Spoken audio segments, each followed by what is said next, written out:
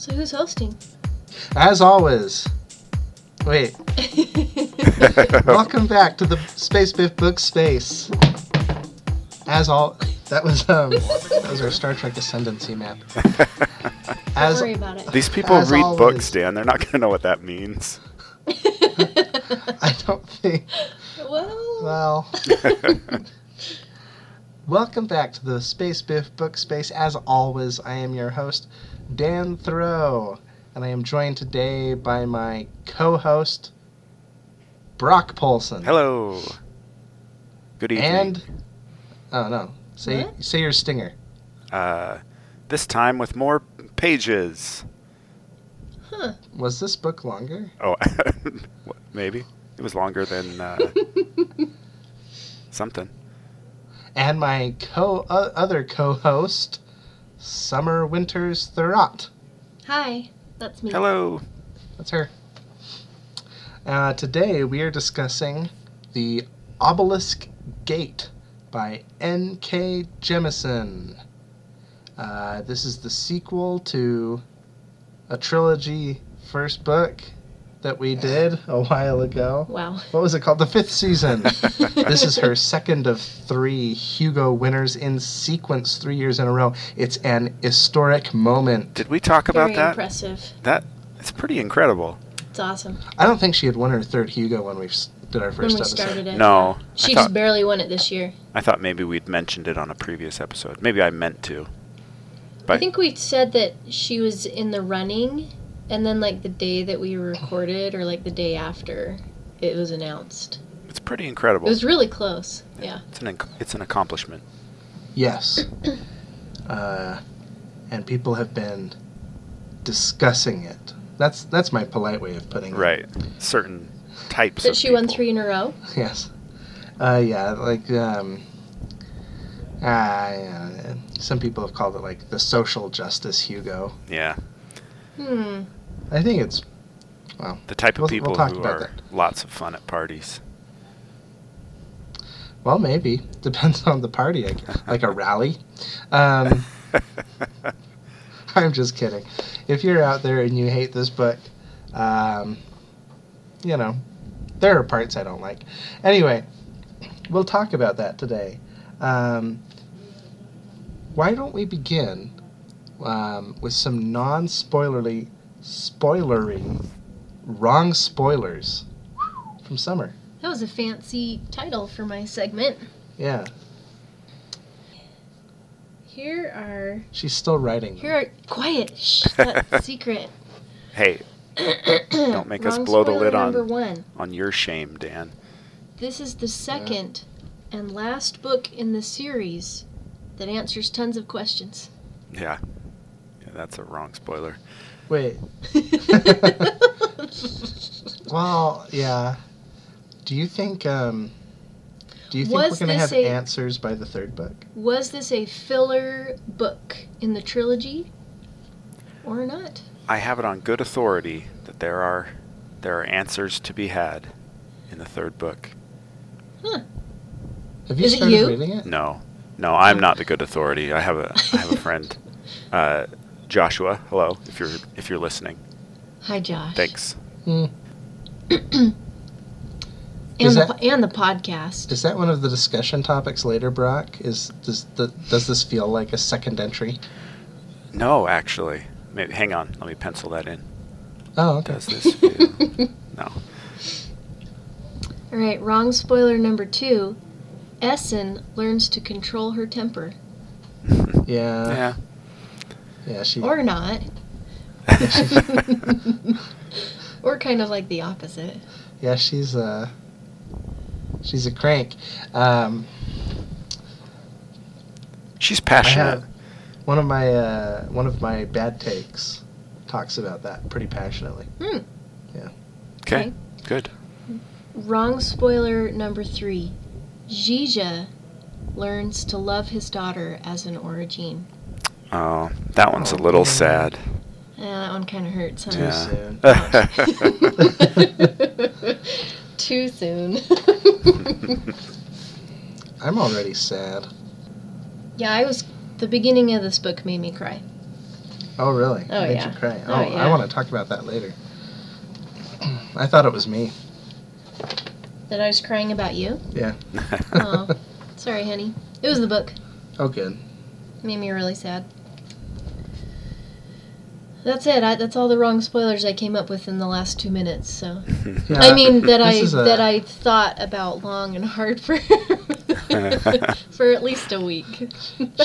she literally just finished her synopsis Hey. too, so I'm super Hey. excited to see how much How much I leave out on Yeah. accident. Yeah. how many inaccuracies there are. Hey. I mean, I believe I'm the person who most recently finished the book. that's true. So disclaimer: I have not read this book in months.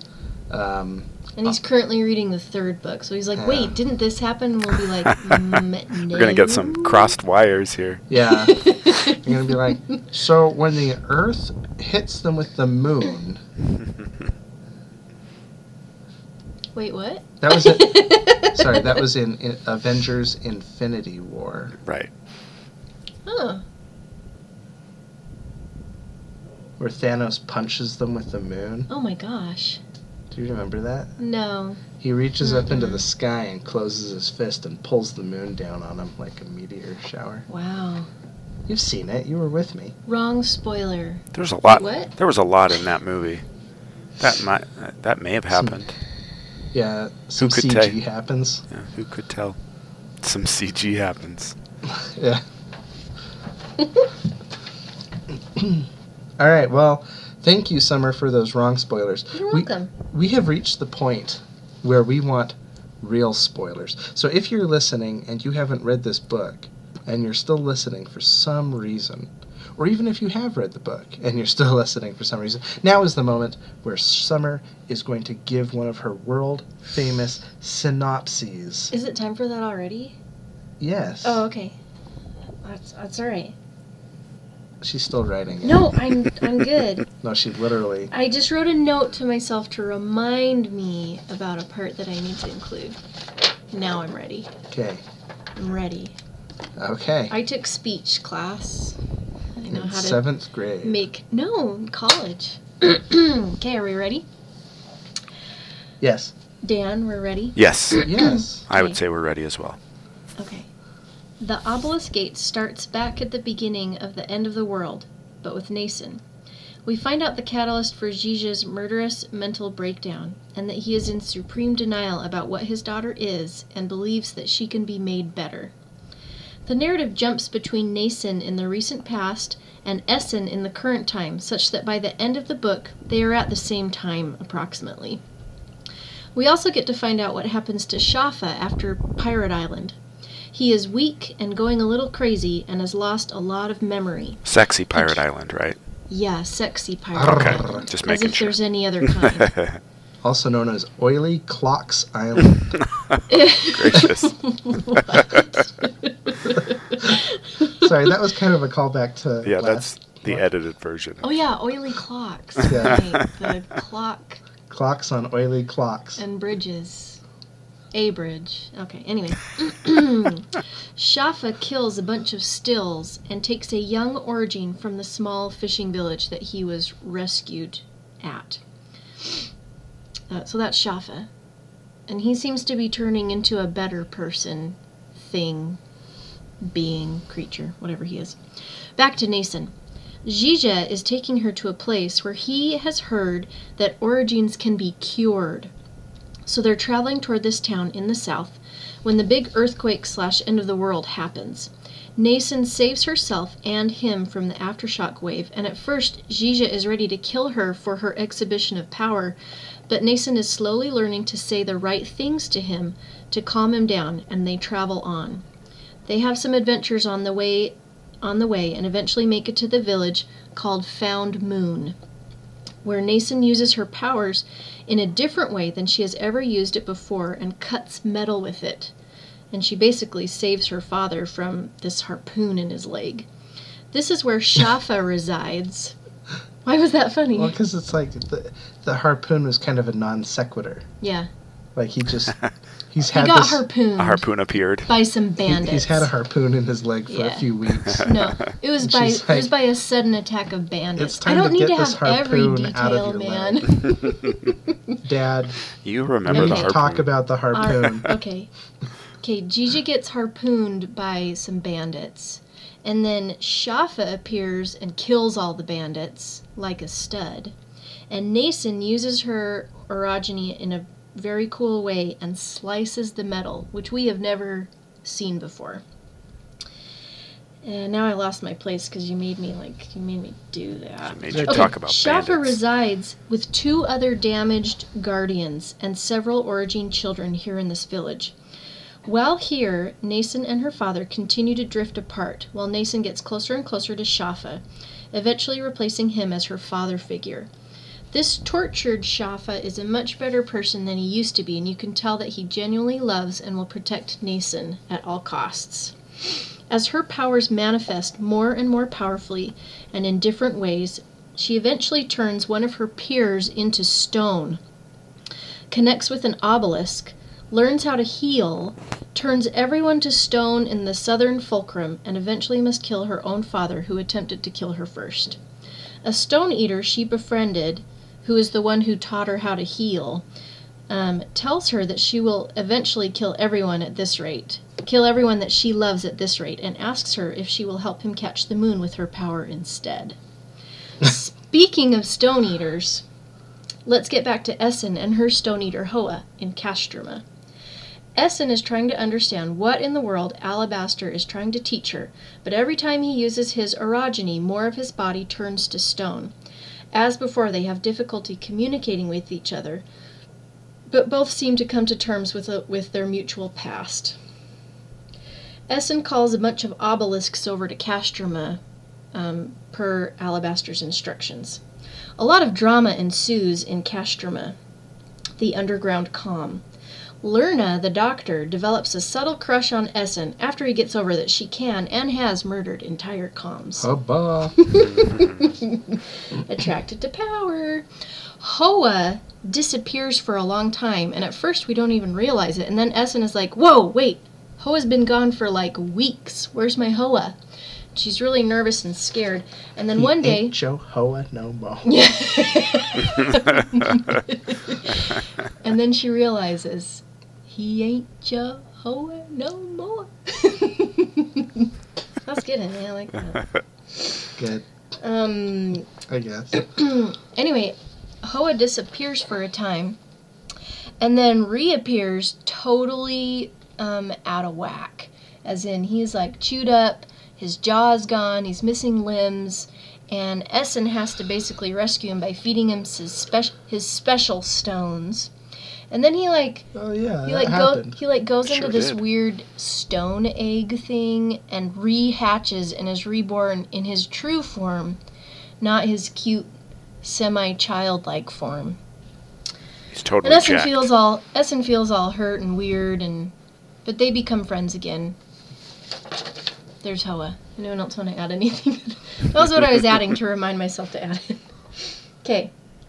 Other things that happen in Castroma is that Essen tries to teach the kid Origines how to be safe with their powers, but makes them all hate her because she teaches them the fulcrum way. And that's the mean way, with yelling and threats and breaking of hands. Yeah, it's pretty cruel. Yeah. At this point, we understand that this is the way Essen taught Nason, and is the major reason that she hates her mother and wanted to leave home anyway. Castroma is a unique calm in that stills and origines do live together mostly in harmony, and Yaka, the leader, is a self-trained, pretty powerful origin who manifests her powers in ways that Essen doesn't understand nor comprehend. Essen loses her temper a ton, and Alabaster saves Castroma from her a couple times and turns into more stone, like his arms and his torso and his legs are basically, he's like more stone than man at this point. An equatorial calm discovers Castroma and starts to threaten them. They are super freaky, with sharp teeth, stone eater allies, and even a guardian. Tonki finally becomes useful with a genius idea just in time to wake up the boil bugs all around Castroma to kill the attacking army, which Essen figures out how to do. Essen loses her temper again when someone in the comm is about to kill one of the Origine children because everyone is on edge. She almost kills a lot of people before Alabaster calms her down and kills himself in the process. He leaves one last clue for Essen before he dies about what she needs to do to get the moon back, which his Stone Eater friend Antimony delivers to her.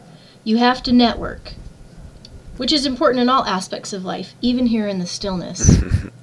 It's like the Origin LinkedIn. Yeah. You get invitations even if you didn't sign up. Ah, it's so annoying. It pretends you have an account. Despite the boil bug tactic, which was very successful, Castroma is about overrun with bandits and evil Stone Eaters. So Yakawa uses Essen and the other Origines in a network to do some mega stone cutting to make an escape exit for them. Essen learns that she can do this too, and then she has a mega epiphany that she can network obelisks. She harnesses the power of a ton of obelisks, opening the Obelisk Gate, and shoves the evil Stone Eaters into the crystals of Castroma, and then turning to stone the entire equatorial comm where the bandits came from. My handwriting got a lot messier here. And then, because of all this power that Essen used, she comas out. Peace out. She drops the mic. Lerna... That's not what a mic drop is. Oh, whatever. Entering a coma is not a mic drop. Okay, well, she totally comas out. That's kind of the opposite of a mic drop. Okay. Anyway, whatever. Lerna learns from Hoa that the equatorial comm is totally dead of people, and likely full of supplies and shelter. So the book ends with Castroma comm on its way there, and Nason's Stone Eater asking her about the moon. The end. Another Very moon good. ending. Thank you. You Nicely you done. wrapped up that ridiculous book and all of its weird nouns. Thank you. Yeah, that was good. That was a delightfully succinct explanation of the Obelisk Gate. Okay, very good. Thank you. We now remember everything that happened. Though some of the things you mentioned, I was like, oh yeah. Oh. Oh. It was a while ago, but I remember that. So hopefully everyone remembers now. As the host, I have prepared some bad takes from around the internet. Excellent. And we'll see if we think these are bad takes or if perhaps one of us is actually the real bad take and we agree with it. Wait, what? So here we go. Okay, this one comes courtesy of Amazon.com. This is Jeff Bezos personally approved this review. Huh? Well, he approves everything. Yeah. Oh, right. That's why he makes so And, much money. Yep. He has made more money since we started this podcast than any of us will see in our lives boy. cumulatively. Yeah, Honey, that hurts. you're not wrong, but it doesn't feel good to say it out loud. Okay, so Jeff Bezos says, it's like she had a good idea, but had no idea what to do with it. Read the first, thought it was okay, started the second, and forced my way to the end. What a waste. The story is so weak. The characters are not well defined, and she seems to just glaze over the parts you are waiting for in like a page. Much better books out there. I am amazed how many people have it good ratings. So what do we think? Do we agree with Jeff Bezos? Or Brad. No. Shh. That's Jeff Don't dox. Bezos. Don't dox this person. Yeah, what if people go looking for this guy? Oh, right. Like NK Jemisin is listening. Hi, Nora. And she's like, I'm going to beat up this guy. She can't get to the Bezos, but I would disagree. No, I think there are times when the criticism, the author had a good idea but just didn't know how to write the book or how to tell the story. There are times when that's applicable, but I don't think that's the case here, because I think that it's not based on a single good idea. I think that there are a lot of good ideas happening, and they are quite well executed. I think that she did know what she was doing. I think the character thing is kind of... Okay, so I will disagree with one thing and sort of agree with another, where I think this comment on the characters is insane. Mm-hmm. Like, I feel like this whole thing is basically a character study. Yeah. Yeah, they are all very distinct. Yeah, so I don't... You know exactly who each person Right. is. And, so, Bezos, that was dumb. Here's where I guess I'll agree a little teensy bit, just for the sake of agreeing with Jeff Bezos. In case he's... Hey, Jeff. And, Good question, Jeff. hey, Bezos. Give me 1% of your daily income, just for fun. Bezos means kisses. Just one day. Just one day. There are times where I'll be sitting there reading a chapter in one of these books, and I'm going, man, these people are talking a lot. And then there's like an action scene, and I'm like, wow, that just ended. And I'm not even saying that as a complaint. I'm just saying that to agree with the Bezos.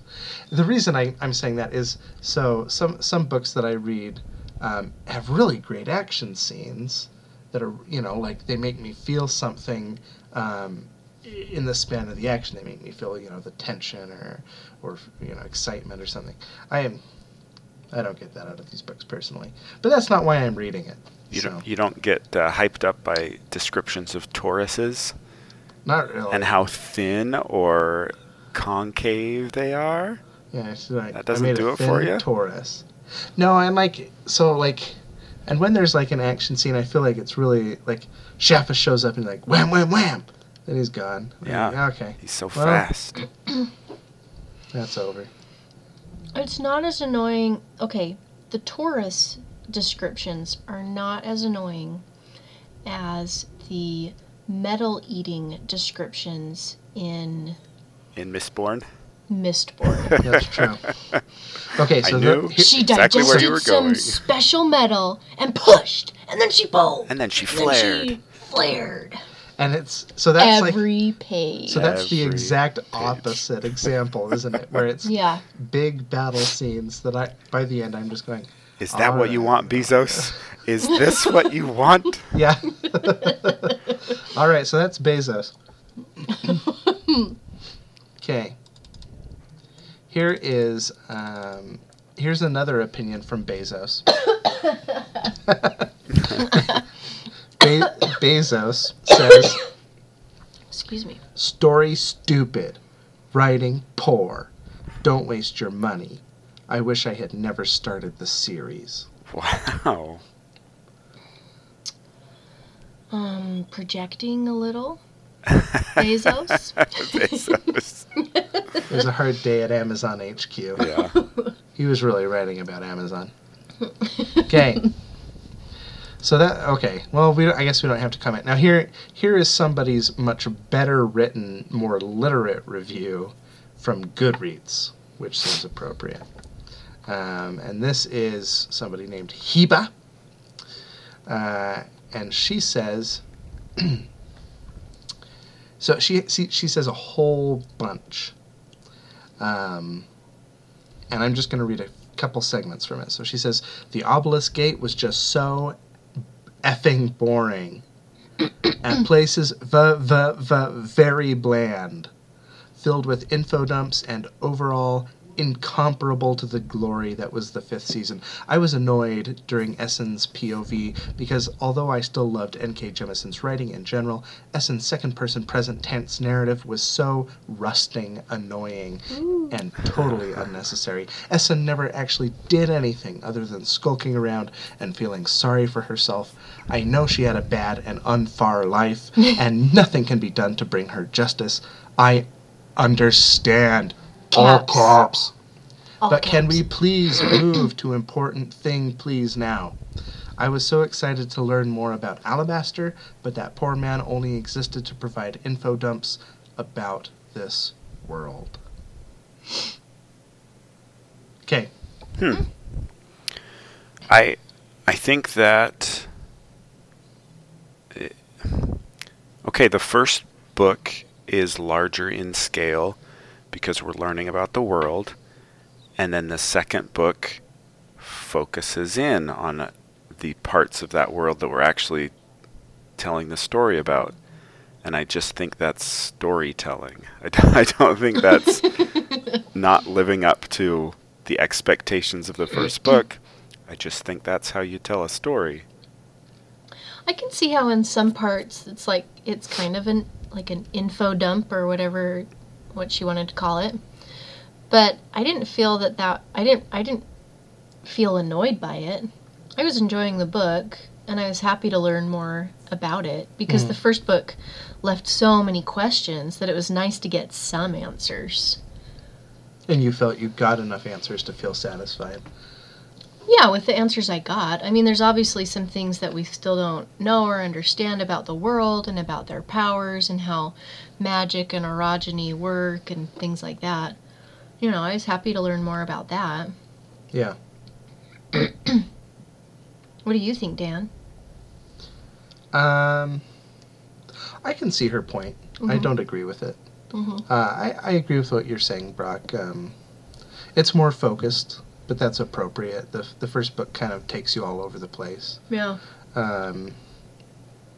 I that is a question that I was asking myself a lot while I was reading it, was do I feel like this feels like the usual second entry in a trilogy? And it's kind of weird because at times I felt very much that way, and at other times I was really satisfied with it. It's not an easy question for me.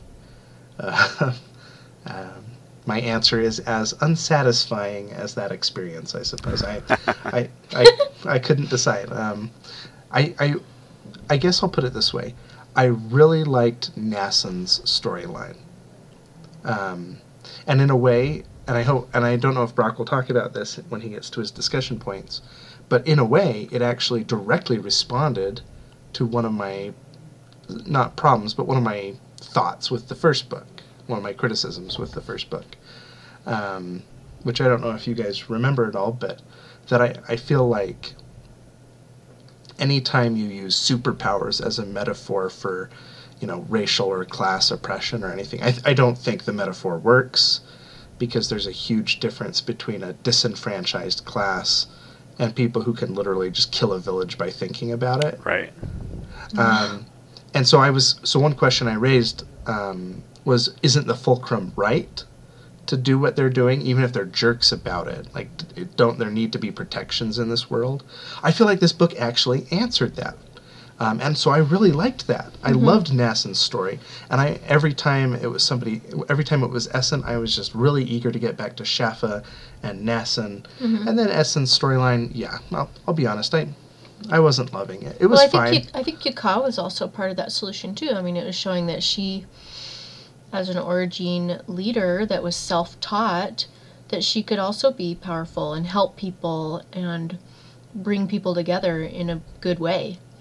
Yeah, and that's true. I just wasn't finding her quite as interesting. Yeah, the Essen story. Yeah, I like Nason's story better too.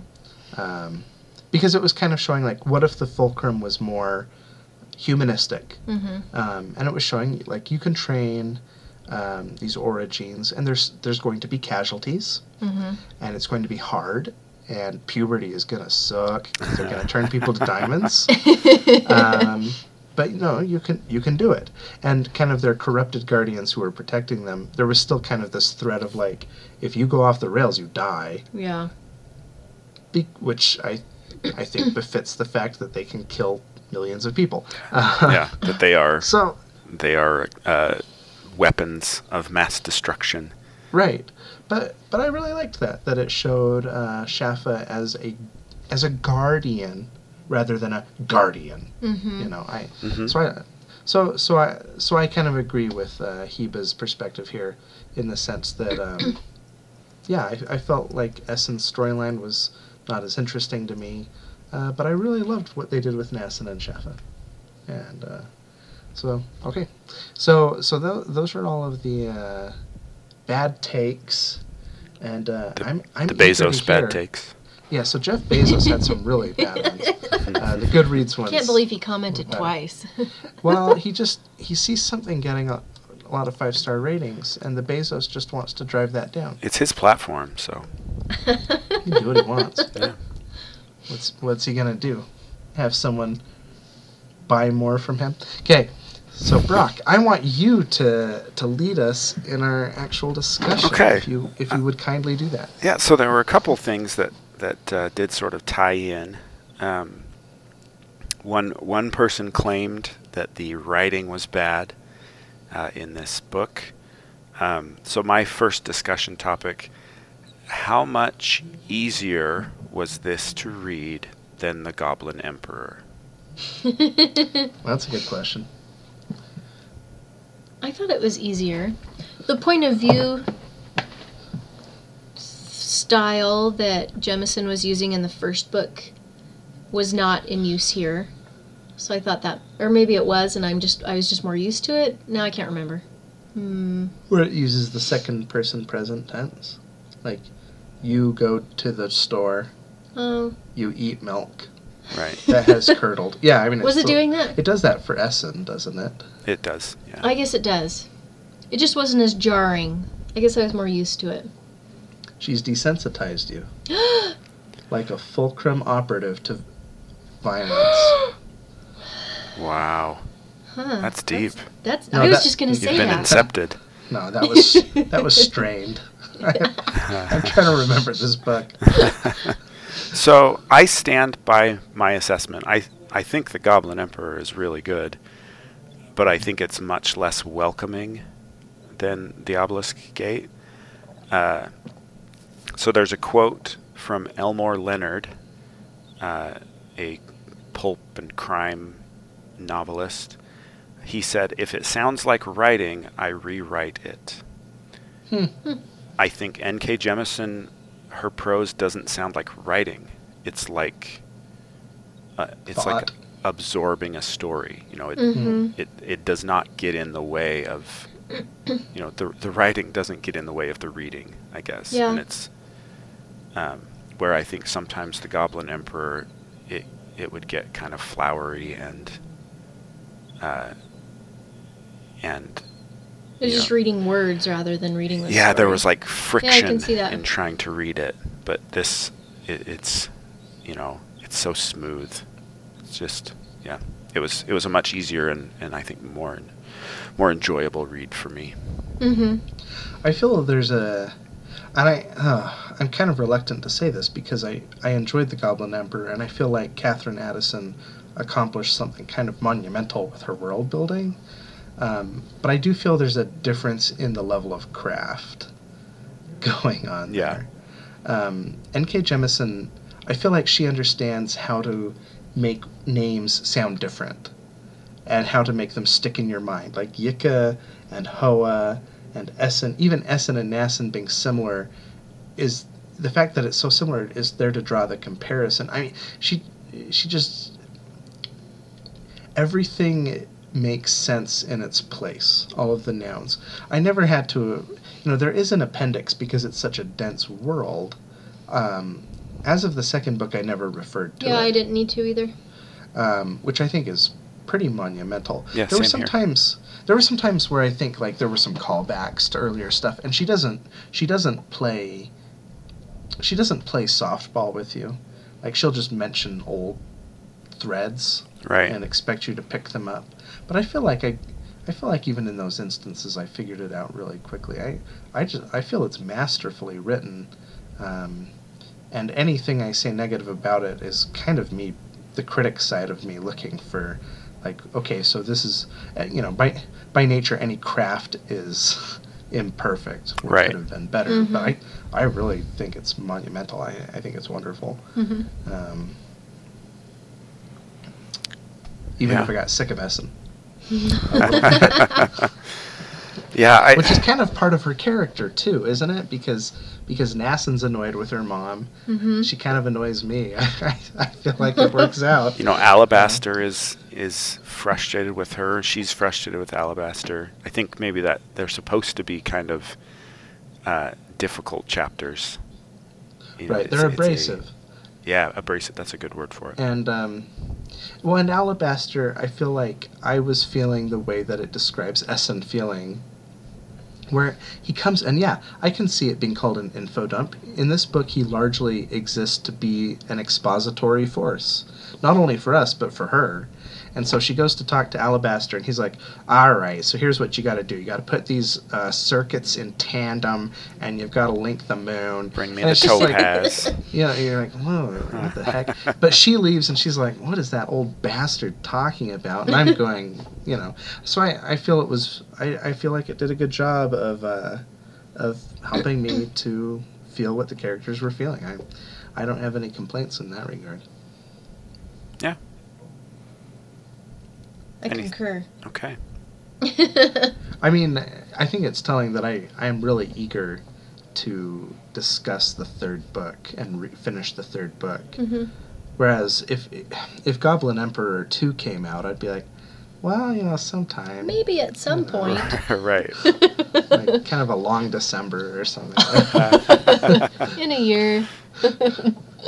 So, what do you think, Brock? How much easier was it for you? Oh, Because you are the champion of the Goblin Emperor. I am. I really am. But I also recognize that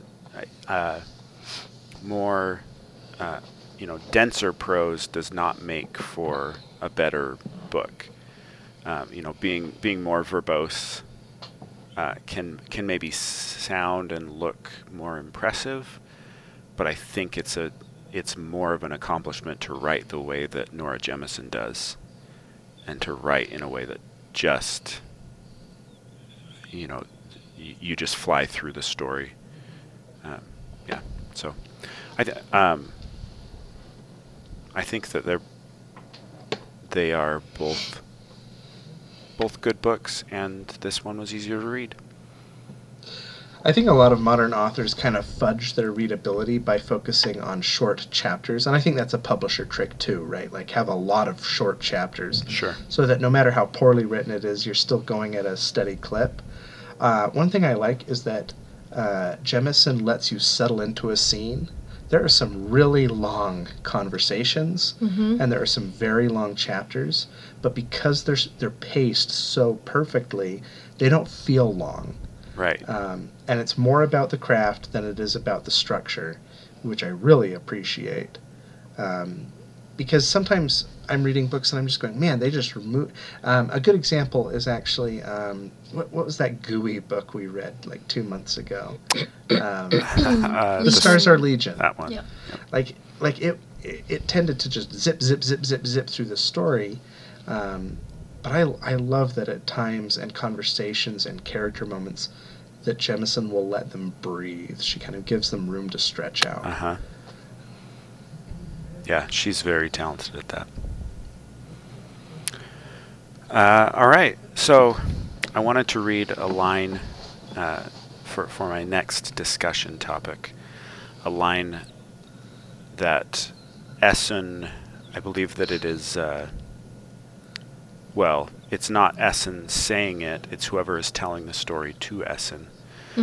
So many regrets in you that they spin, heavy as compressed iron at your core.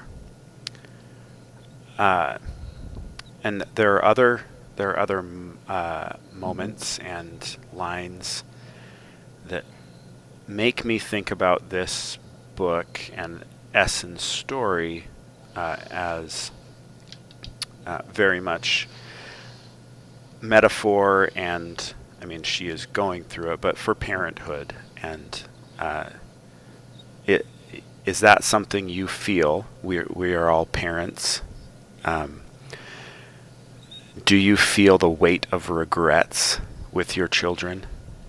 With your child, I suppose. We have a 4-year-old child. So go ahead. You look like you want to say something, Summer. Well, I was going to say I haven't had to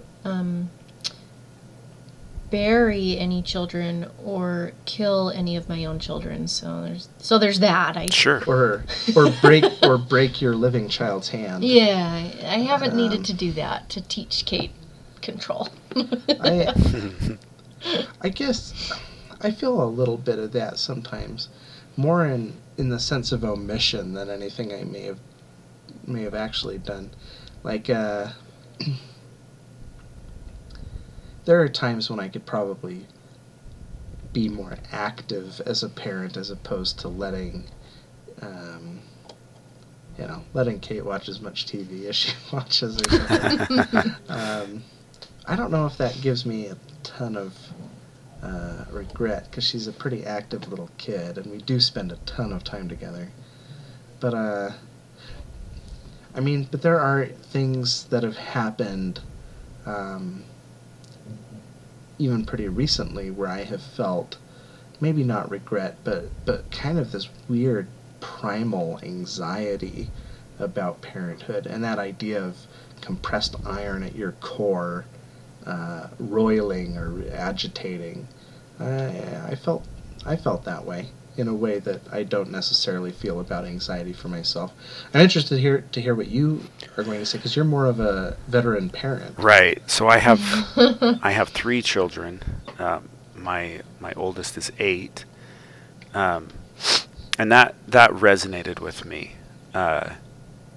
The idea just of always, there's always something that could have been done better or differently, and and obviously nothing as extreme as Essen's situation. But I did, so I then sort of tied that to a line later in the book with Nason, and she is talking about removing the the thing that's in Shafa's neck. Mm-hmm. And she says, if she hurts him because she loves him, is that still hurt? And I thought that was really interesting that she's contemplating that when when she bears such a grudge against her mother for the broken hand, for the hurt that was inflicted on her because out of love. And it sort of made me pause, and it made me say, well, yes, it's still hurt. There's no point where you can erase damaging someone because you're saying, well, it's out of love. I love this person, therefore this this damaging behavior is excusable. But I thought that was an interesting moment with Nason. It was. It makes me wonder about spanking. Right. Because Shafa in the first book, I remember him saying that he loved the wards in his care, the Origines, and he seemed genuine in that love, even while he did really terrible things to them. Mm-hmm. Scars that have turned out to be generational because Essen has passed them along to her daughter. Mm-hmm. And apparently, if we take him at his word, and I don't see any reason why we shouldn't, I would think that he was doing those terrible things out of love. And part of this book is showing that there's a better way to go about them. Right. That these cycles are just hurt, as you put it. Right. And then I guess going along the lines of parenting. So Essen, when she is talking with Alabaster at one point, and I don't remember what exactly happens, but there's a display of her power that surprises Alabaster. And he says, "What happened to you?" And she says, "I had 2 children." And she talks about the way that having these children sharpened her and made her, out of necessity, she had to improve her skills so she could protect these babies. Mm-hmm. And I just thought about that the way that, and specifically the way that motherhood sharpens women, and just out of necessity, the way that a mother has to adapt and survive their baby, and quite literally. But I think this book has some interesting things to say about love and parenting. Yeah, I like its overall message that that doing hurtful things out of love is not really love. Which is, that's a harmful message that love hurts, like there's a whole bunch of songs about that. And that love is painful, but it's not, and it shouldn't be. Right. And that's a really hurtful message that it should be. That said, I do so. Those who know me will know that I'm a Steinbeck fan, and I really do love his book of Mice and Men. And one of the takeaways from that book, I think, is that even really terrible acts can be acts of love. Even murder can be an act of love. In the case of one character killing another, Lenny, so that he right? Yeah, so that he doesn't get beaten to death by people who don't care about him, and it is kind of this terrible necessity, given the world that they're occupying, and I'm not that I'm saying that that's going to happen to us or that that's likely. But here's where I'm saying this. Well, I think I think it's only applicable in really extreme circumstances. Well, right, like Essen killing her own child. Right. That was an act of love. Right. It was an act of terrible love. Terrible mercy. Yeah. Mm-hmm. But I think there is some difference in that. A lot of this book too is talking about institutions. Mm-hmm. There's a difference between extremes and just the course of what you do in a day.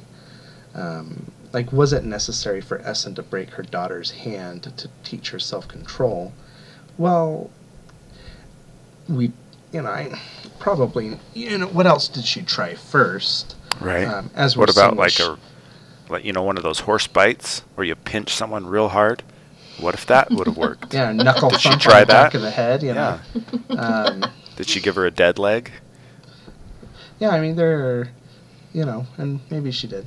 Well, we learn that Essen really doesn't know any other way to do that. And she's confused by Yaka's powers, and that she's so powerful and able and has survived this long and is the way she is. Like, she does not get that. Right. Well, that's why I say I think it's about institutions, because I would argue so too do the Guardians not know a better way. So too do the comms not know a better way until they're shown by, this geode comm that they have to get along in order to survive. I think one of the things it's talking about is that institutions are real bears to uproot. And it takes the extreme at times. It takes the end of the world at times to change our day-to-day processes. That tradition is a form of tyranny that we interact with. That old chestnut, that tradition is the tyranny of dead men. That even someone like Shafa, who does terrible things, and this doesn't rob him of complicity. He has still done these things, just as Essen not knowing a better way doesn't mean she didn't break her daughter's hand. She hasn't caused damage for that. Yeah. But it's an explanation, not an excuse, Yeah, I like that Shafa has kind of turned the corner, and he is trying to make up for it. Right, you can see the regret in him. Mm-hmm. He does, now that he understands that there's a better way and that he's kind of been shackled to this tradition, he's trying something else. And he seems like really jittery about it. Yeah. Because he has this parasite thing in his face. Back of his head. The back of your head is just deep in your face. Your face goes all the way around. Huh. Think about it. Okay, so speaking of Shafa, okay, so, and you sort of touched on this, Dan, as far as the metaphor of this book. Has the metaphor changed in terms of who are the Origines and who are the Guardians?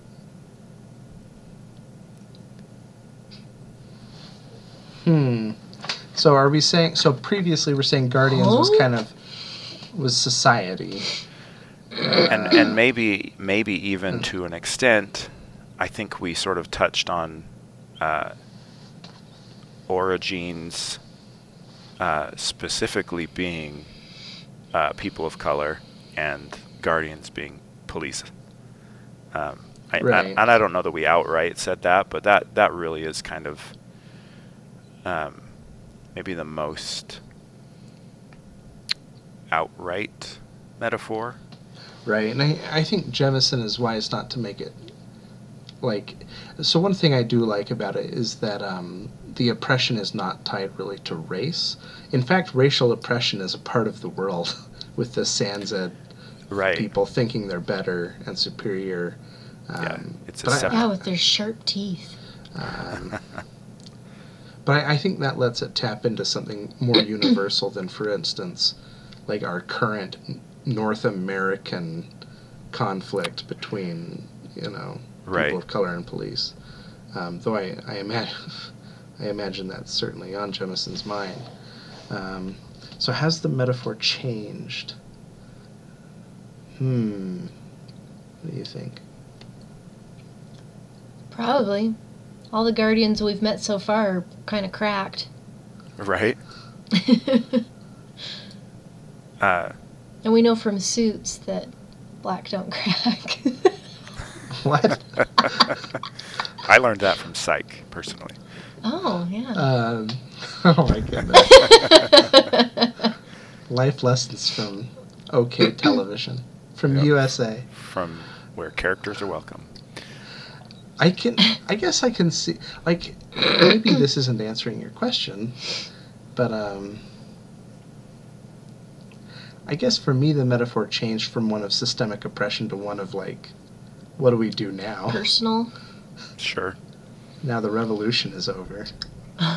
And the world is ending. So I was kind of looking at the maybe the metaphor is adding layers, and specifically when a father looks at his daughter and says, "I know what you are, and I have heard of this place where people can cure you." Oh, in the sense that it's about homosexuals, right? Queer being cured of their sexuality. And there are a few conversations where Zizia is, why aren't you cured yet? Why, are you even trying? And and Nasun says, I like what I am, and I don't. There's nothing to cure. So I thought that was an interesting, maybe layer or expansion of that. Yeah, I was thinking about that as well. That's true.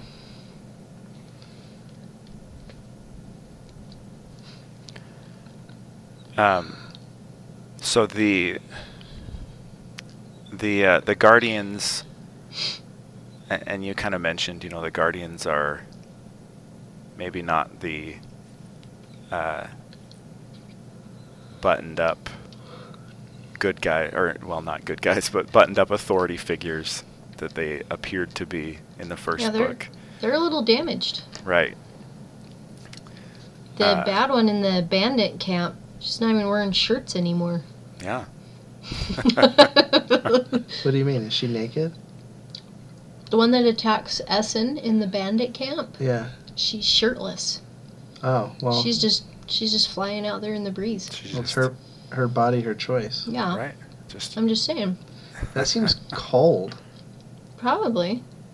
Yeah, No? It seems a little foolish. I think, yeah. In terms of exposing yourself to the elements. To boil bugs. Yeah. Among other things. Ash. Yeah. Cannibals. Right. Because they're like Just Look tasty. at all that skin. Right. Yeah. Just putting it on display. Sorry, I think we got a little off topic. What were you saying, Brock? Oh no, I mean I wanted to talk about the weirdness of the Guardians. And how they sort of had this veneer of being in charge. But really the Origins, that's who has the power, that's and from a societal Dan, like what you were saying, if we're looking at it from organizations and society, where it actually is those who seem to be in charge are really should only be ruling by the consent of the governed, to borrow a phrase. It's interesting because I feel like we're almost getting into social contract theory where minority oppressors tend to be minority oppressors. If you could... What? Well, in the sense You mean that minority oppressors tend to be minorities? Is that what you meant to say? No, that the people who, like police, are the minority of the people that they're governing and policing. The oppressors seem like the majority, but that's a trick of perception. They're a tiny group, all told. Right. Like, if you wanted... I'm not advocating this, necessarily. I'm not saying we should use guillotines against the Bezos. I'm saying if we wanted to, if you basically just could. We outnumber him. Right, that's the point. On the other hand, the Fulcrum can shut it down, right? They have that magic power to turn off your orogeny. Yeah. Not the Fulcrum, the Guardians. Yeah, so I was just gonna say. I'm using that synonymously. I was just gonna say that Shafa and Nason and one other Guardian, damaged Guardian, go to the Southern Fulcrum, where the Origins have basically taken over, and Shafa's like, "Nuh-uh," and he kills them all, and then Nason goes out and meets one little grunt, and she's like, "This is wrong," and she stones them all. So I think they're still in charge. I think there's something else at play there. So at this point, I get the sense that Nassen's just pretty, she feels like maybe Alabaster didn't go far enough. She's coming around to his point of view. Yeah, Nason or Essen? Nason. She doesn't even know Alabaster. No, but she hates everyone. This world is ridiculous. She had to kill her own father. She hasn't done that yet. Oh, really? Yeah, she hadn't done it yet. Dang it! She stoned that whole Fulcrum complex of baby Origins. Wait, didn't she? She killed them all. Yeah, but she kills her dad, She does. She does did at the kill end. her dad. Yeah, but that's what I'm talking it's about. not until the end. Okay. No, I know, but I'm saying that she's becoming more and more, misanthropic. Yeah. She hates the system. The problem is people. Kill them all. Yeah. It's probably why she becomes friends with a Stone Eater, too. Yeah. Yeah, There you like go. the creepy Stone Eater. He's like, you hate people? Me too. Let's kill them all. I hear that. But he wants to catch the moon, too. So what's his angle? Is he a good Stone Eater or a bad Stone Eater? Oh, he's a bad Stone Eater. Is he? Yeah. His name is Evil. What? No, it's Oh, not. it's Steel. That sounds evil. Still, yeah. She calls him Steel. Yeah. That sounds bad to me. Yeah, he's a bad guy.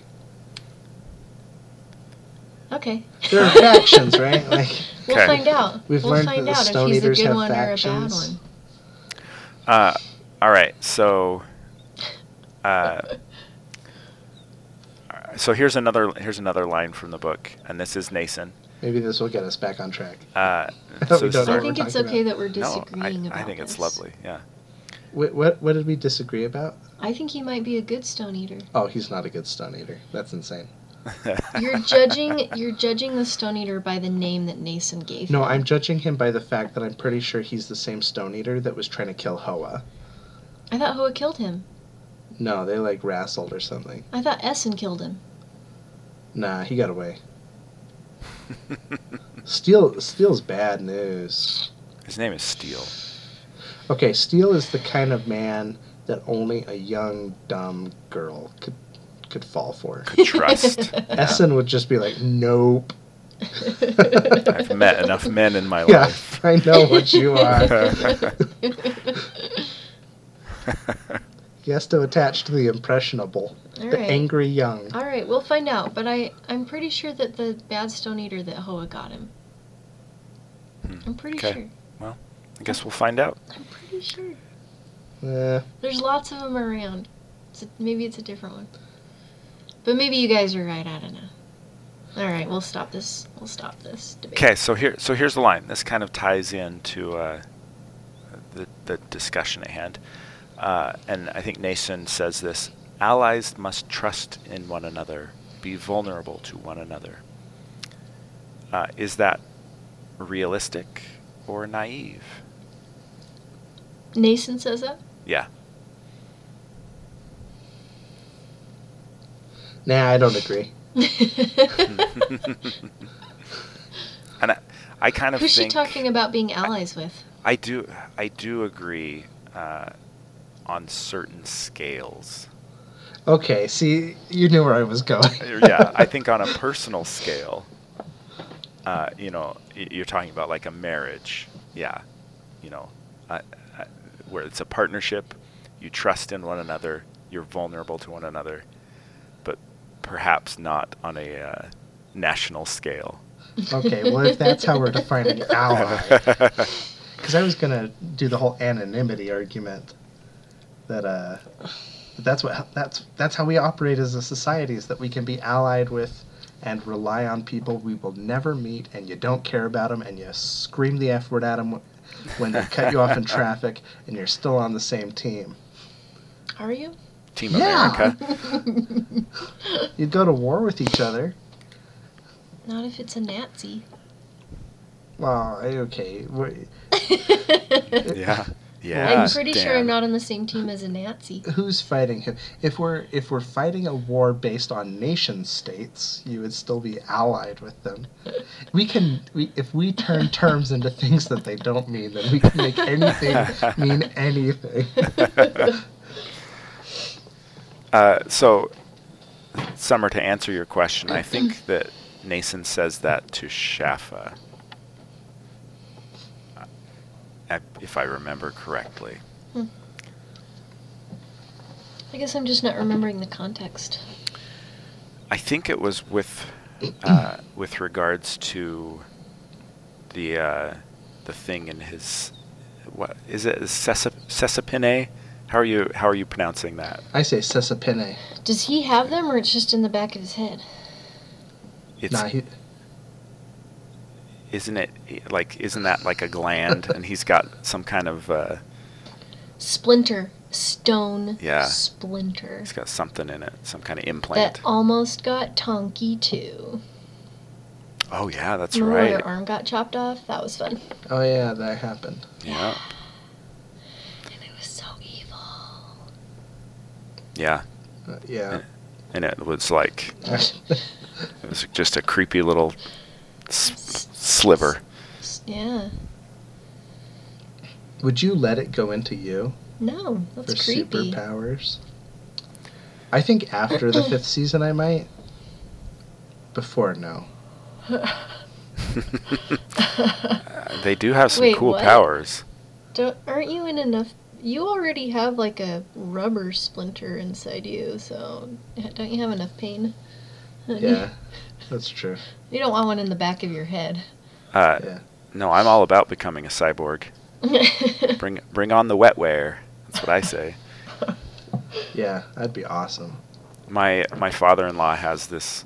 It's like a blood sugar monitor in his tricep. Yeah. And it's just like, just pokes into him. And I was just like, you're a cyborg. You're on your way. Yeah, he is. That's He awesome. sure is. Yeah, Does he scan it with his little he's meter got thing? a little device Yep, that like he scans beep, it. He's an Yeah. augmented human. Yep. Yeah, I have We three have type 1 three of those. diabetic sisters. Oh, there you go. And Yeah. they've all got artificial pancreases, basically. Sitting on their belts. Yep, that they wear on their belts and it pumps crap into them all day. Yep. It's amazing. Yeah. We're so What a time close to be alive. Yeah, we're so close to. Now I can't remember the video game series. Deus Deus Ex. Ex. Yeah, that's the one. Unfortunately, the the thing in Shafa's head is not an insulin pump. Yeah, Yeah. it's not. Also, unfortunately, we're like the last generation before they invent brain writing and real cyborgs. Oh, so boy. we kind of suck. We're in trouble. Like our children will live forever, and they're gonna be like, "Dang it, Dad missed it by like Oh, 5 he died years. 2 hours 2 hours. before they could have Ouch. uploaded him." Damn you, Bezos! Bezos. Man, we're really ragging on him today. He can Yeah, handle he doesn't it. deserve our sympathy. No. He would be Pace- a guardian. Pay some taxes and then you'll Yeah. get some sympathy from me. He even looks like a guardian. Think so?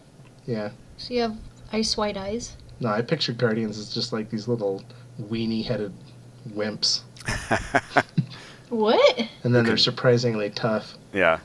I would call Shafa the opposite of a weenie little wimp. Does it Yeah, I describe picture- his appearance? It does. It says that he's tall and super strong I picture him like the and Ultimate has Warrior. ice white eyes and long black hair. So we're all picturing like Ron Perlman now. Wait, what? Yeah. Who? I'm picturing like this Hellboy. really buff Indian with white eyes. Oh, interesting. Which type of Indian? Native American Indian. Oh, okay. First Nation. Native to the American Okay, we've nation. gotten so off track. What are we talking about again? So I wanted Splinter. to. Okay, so the next discussion topic. Oh. Which pro wrestler do you think Shafa looks like? What? Ooh, No, that's not really. But cauliflower ear. oh yeah, Dave Batista nice. Yeah, that could work. with really bad cauliflower ears. That's a hot look. Yeah, Yeah, it's- Jason Statham. like an 18th century pugilist. I'm gonna say Jason Statham, but taller. like a tall Jason Statham. Yeah, Yeah, interesting. that's who I picture. That's who you picture a lot of the time. Honey, we need to cut your hair more. Yeah, I'll shave it for you. Yeah, because other than that, you're a dead ringer. Yeah, that's the barrier. It's my hair. That's the missing piece. If Yeah. we were to shave my head and cover me in motor oil, I would look like Jason Statham in the Transporter 2. To a T. Oh, yep, it's perfect. The transformation would be complete. Okay, so my last topic.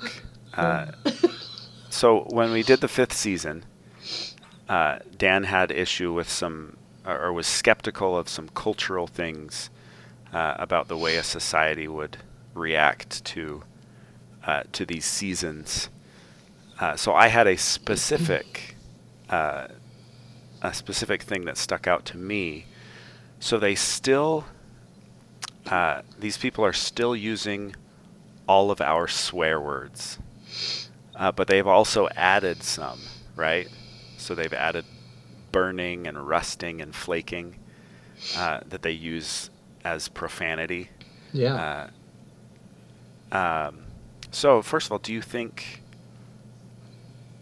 An that evil would earth. happen in this world? Would they keep the old ones and add these new ones? Nah, they'd drop ours. They'd keep the F-bomb, because that's a sticky one. Yeah. I don't know, do they ever say shit? Or damn? I Or God? think yes to. I don't know about God. I think they've dropped God for evil Earth. Right, evil Earth. But do they say hell?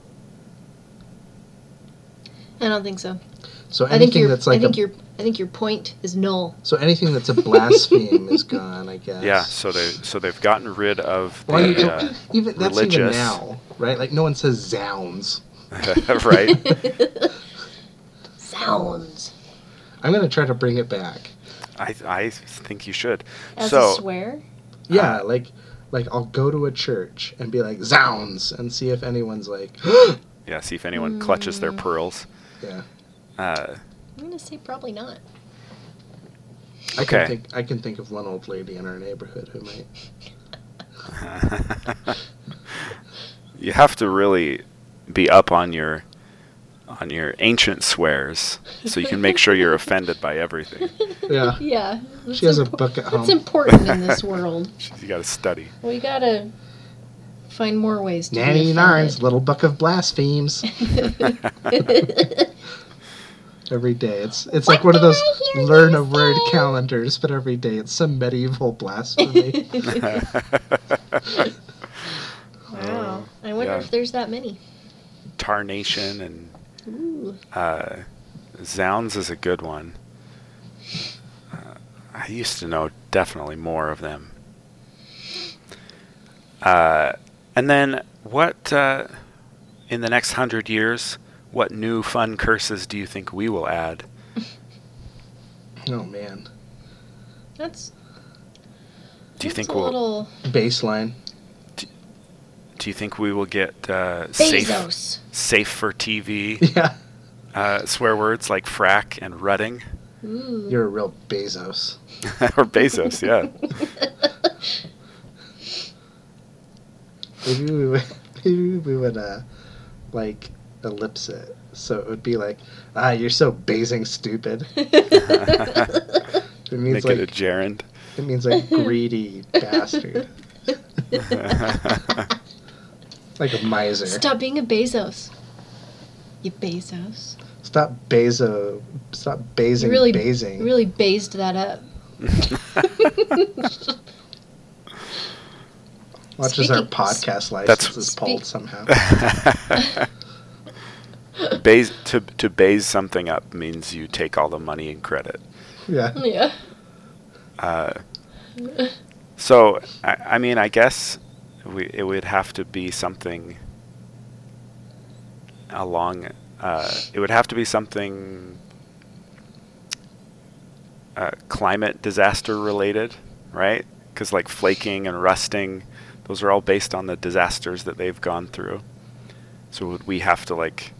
Are we going to add flooding? Is that going to be our new curse word? This is flooding ridiculous. This is soaking ridiculous. Soaking, there you go. You're just a pain up in my soaking crundle. What a seep. What a seep. Oh, that's good. We should write this down for a world building seminar. Yeah, that's very nice. Pretend that this is a writing podcast. instead Maybe of a damp. reading podcast. Damp can replace dam. Damp it all. Yeah. This is good. This is really, we're coming up with some evocative stuff here. You're really molding me out right now. That's good. Wow. Wow. Everything I'm You need to thinking get of your is head just- out of the fungus. What? Why don't you go make a rice patty? it's so wet. That one seems racially charged. No, because it's so wet. You grow rice in the water. Right. I think part of why that seems racial is because it already is a racial slur. Oh, damn it. Where they're like, yeah, patties. Oh, man. Like, yeah. We're just going to inadvertently say a bunch of racial Yeah, we're going slurs. to accidentally stumble on. Yeah. What about mix? Or something. Yikes. We better stop this now, Brock. Yeah, no, this is good. I think we've got enough to... Like, what's a slur for Irish that we can just throw out there? Who cares anymore? Oh, my. All right. Well, I think we have enough to write our YA dystopian novel, so... Wow. Well, does anyone have anything else they want to discuss or offer? All I want to offer is a heartfelt thank you to my co-hosts, Summer, Brock, Oh. That's nice. me, mostly. Mostly. Wow. Thank you for joining us for the whatever episode this was of the Space Biff Book Space. Next month, I think it was 20. Episode 20. Yeah, that sounds right. We've been doing this for a while now. Haven't we read 20 books? Next month. It's been Legion. Next month. Next month. Whose turn is it? It's my turn. Oh, okay. My goodness. My turn. Next month, we will be reading The Stone Sky by N.K. Jemisin. Oh, cool. All right. Good, I let's wanna read wrap it. That way we this can just up. read it while we actually remember any of these nouns. Yeah, good call. Sounds good. Because when you were saying Jiju or whatever, I was like, Zhizha.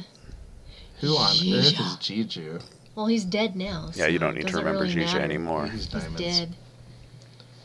That He could be a be slur. dead. He diamonds. That's a future Raga slur. He diamonds. All right. Outro music. Repetition is of the Blink, greatest blunk, blunk, blunk.